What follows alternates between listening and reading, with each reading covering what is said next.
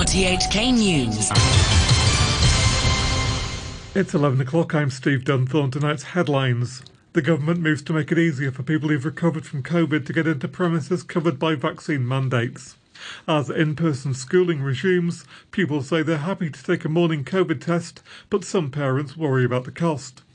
And a man is handed a 14.5-year prison sentence for an attack in which he bit off a district councillor's ear. The government has launched a registration system to allow people who have recovered from COVID-19 to enter premises that are subject to a vaccine mandate. The Centre for Health Protection's controller, Edwin Choi, said recently infected people can download a QR code and use it instead of a vaccine pass for up to 6 months. He said they'd be considered to have recovered on the date they left hospital or 14 days after testing positive. Dr. Choi was asked whether people would need to get vaccinated before their recovery record expires. Entering premises and getting jabbed to protect yourself are two different things. So I hope people will understand that having the recovery QR code doesn't mean they don't need to think about getting vaccinated in the next half a year. You have to protect yourself. 600 new COVID cases were reported today, down just 13 from yesterday.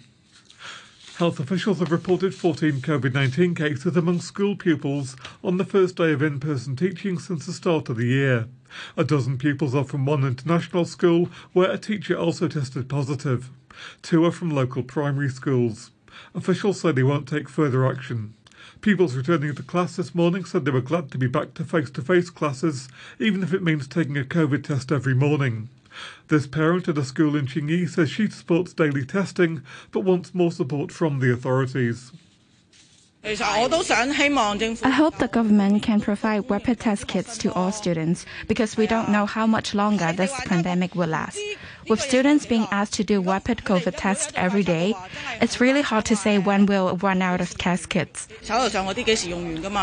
A man has been jailed for 14.5 years over an attack in 2019 in which he bit off the ear of a district councillor. It's the heaviest sentence to date, arising from that year's social unrest. Here's Mike Weeks. The High Court heard that 52-year-old Zhou Chen attacked 3 people with a knife outside City Plaza in Taikoo Shing on November 3, 2019. In the ensuing scuffle, he bit off the ear of Andrew Chu, who was a district councillor at the time. Chen was convicted by a jury in December of 3 counts of wounding with intent and 1 count of common assault. In mitigation, his lawyer described Chen as an apolitical person who didn't take part in the unrest and hoped to offer a sincere apology to the victims. But High Court Judge Judiana Barnes cited a psychiatric report which noted that the defendant had pointed a knife at his wife's neck in the past, showing his violent tendencies. Passing sentence, the judge said Chen's actions were barbaric and unbelievable. 2 people have been handed suspended prison sentences after admitting sharing a call for people to cast blank votes in last year's LegCo election. They're the first people convicted of inciting others to cast blank ballots under reforms to the electoral system introduced ahead of December's poll. The government says a 3-month public consultation on copyright law reform showed that most people support the planned changes. The Commerce Secretary, Edward Yao, told lawmakers that most respondents agreed that the regime should be updated to protect works transmitted electronically. But he said officials received just 62 written submissions, compared to more than 1,000 from a consultation on a similar bill in 2014. It's hard to compare the numbers because I remember last time we received many letters with the same format and similar content. Last time the bill was dragged down by filibustering in LegCo, and the government doesn't want to see this. Now that order has been restored in LegCo, we hope we can achieve this practically. We may have received few submissions this time, but our colleagues have discussed the proposal with different sectors. The weather mainly cloudy with 1 or 2 showers. Sunny intervals during the day tomorrow. Temperatures will range between 19 and 23 degrees. Moderate northerly winds, they will become east to northeasterlies tomorrow. As for the outlook, there'll be 1 or 2 showers in the coming couple of days.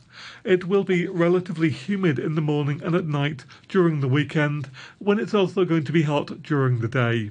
The temperature at the observatory now 20 degrees, humidity 82%.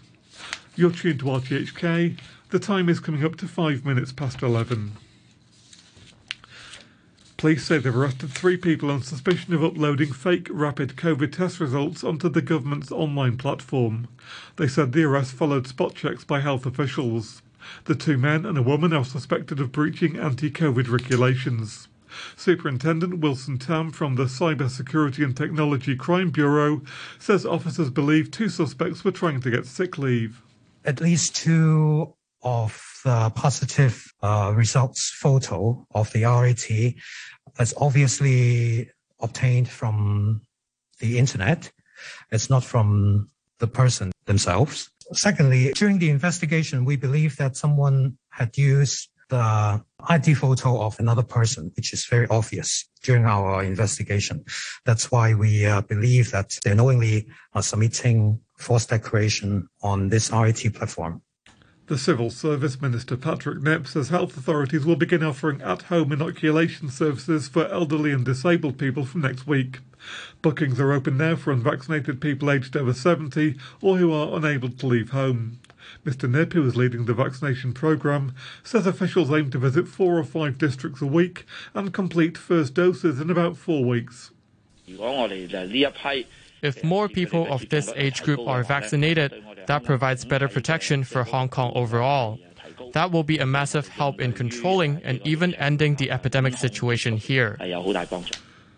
Researchers at the City University say they've designed what they're calling a negative pressure shield that they say can reduce cross-infection risks in care homes. They say the shield expels virus-tainted air from a cubicle through an exhaust pipe. Professor Chi-Chin Ju from the university's Architecture and Civil Engineering Department says the device is made of readily available materials such as cardboard, piping and air filters and is easy to build. We minimize the number of components that people need to cut, and also we videotape out every single step. We generate a graphic layout poster to link with the video clip we generate. So I think that 2-person, non-architectural background, non-professional background, and if they have a reasonable exposure about using the cutting or make the artwork when they were in school, I think that they can do it. Shanghai has reported that 7 more COVID patients have died. The financial hub has also reported 20,416 new locally transmitted cases. The daily figure is lower for a second consecutive day. Nearly 3,090 of the new patients had symptoms. Speaking through an interpreter, Wu Qianju from the Shanghai Municipal Health Commission says the patients who died were all elderly and had existing illnesses. These people, they are suffering from the complication of the underlying disease, including coronary heart disease, diabetes, hypertension, etc. All of these people, they haven't received any doses of the vaccination. For these 7 people, after they enter into the hospital, their situation getting worse, and the root cause for their death is their underlying disease. Overseas, reports from Mariupol in southern Ukraine say separatist fighters supported by Russian forces are trying to storm an industrial complex where the city's last defenders have been holding out, alongside hundreds of civilians. The Ukrainians want international help to arrange safe passage for people hiding in bunkers and tunnels at the Azovstal steelworks. Ihor Zayovka from the Ukrainian president's office said more weapons were needed to allow the fight against Russia to continue. Ukrainian forces are able to resist, including in Mariupol, because parts of the Ukrainian armed forces are still there, though, yes, parts of the city are captured by the Russian armed forces. But it's very important for Ukrainian armed forces to have the heavy weaponry, ground weaponry. I mean, yes, artillery systems with the necessary munition, yes, tanks, yes, armored vehicles. So if we have this, we will be ready to withstand this offensive.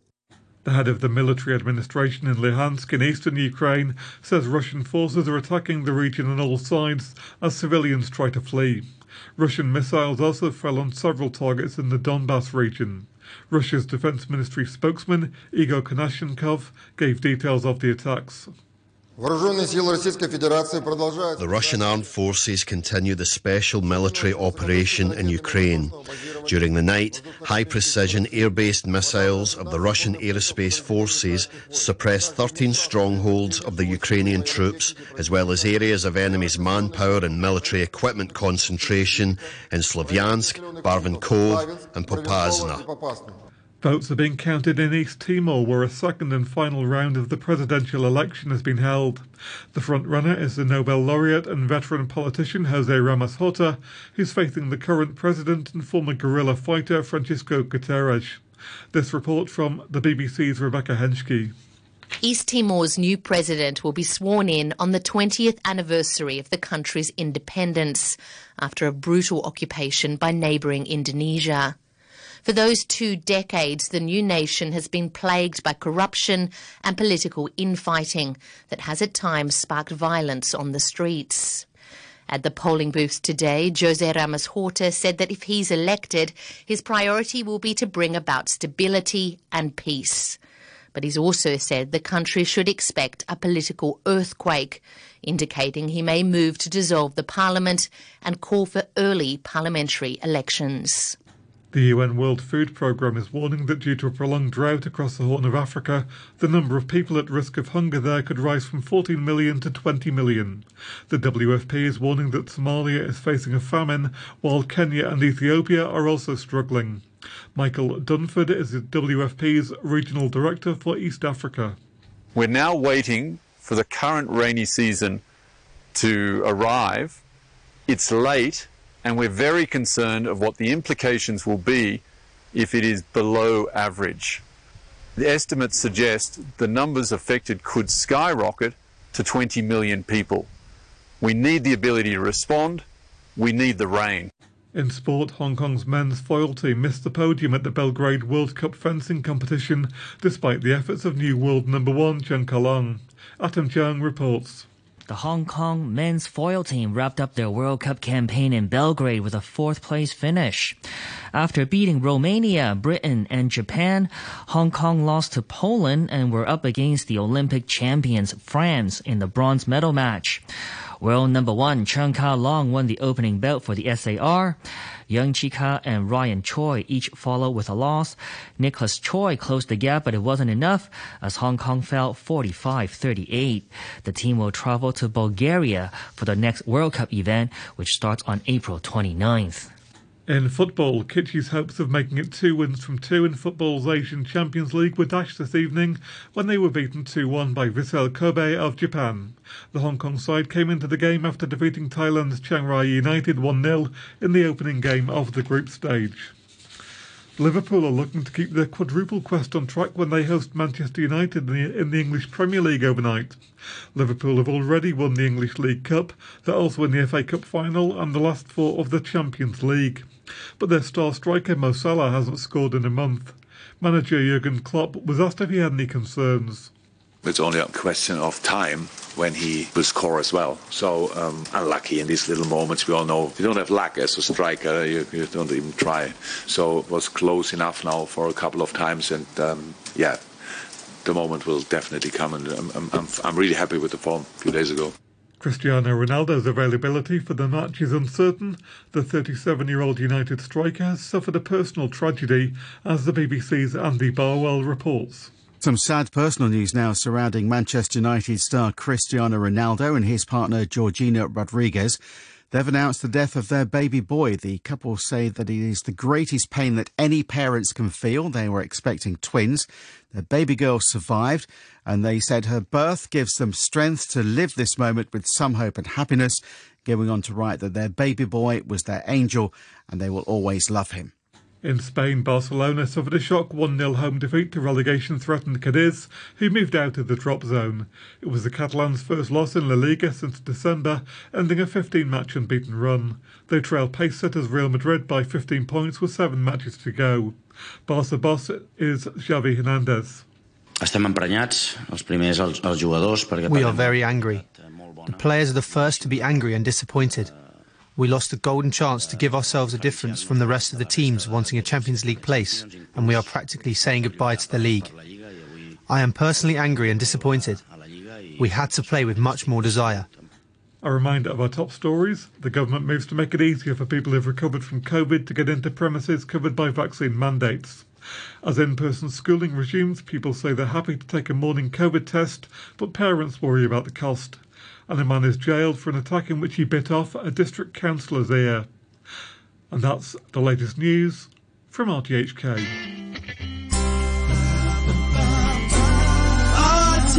RTHK Radio 3.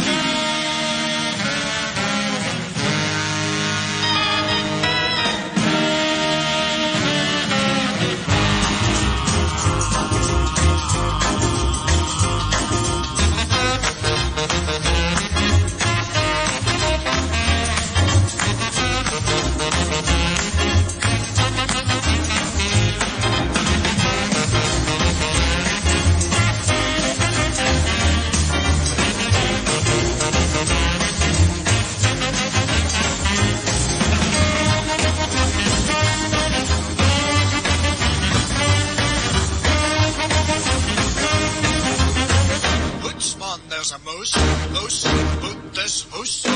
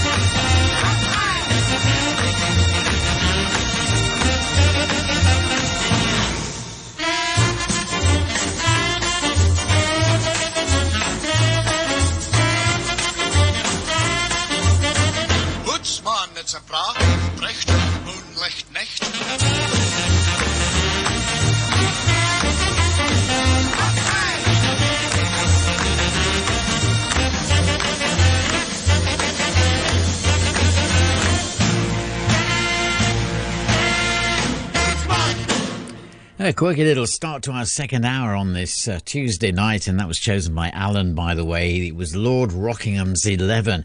It was basically a bunch of British session musicians that were put together, and they performed on various TV shows like Oh Boy, one or two others as well. Quirky little track, Hootsman. There's a moose in the house as we go to Ruby and the Romantics. A day will come. Our day will come. And we'll have everything. We'll share the joy. Falling in love can bring. No one can tell me that I'm too young to know. I love you so.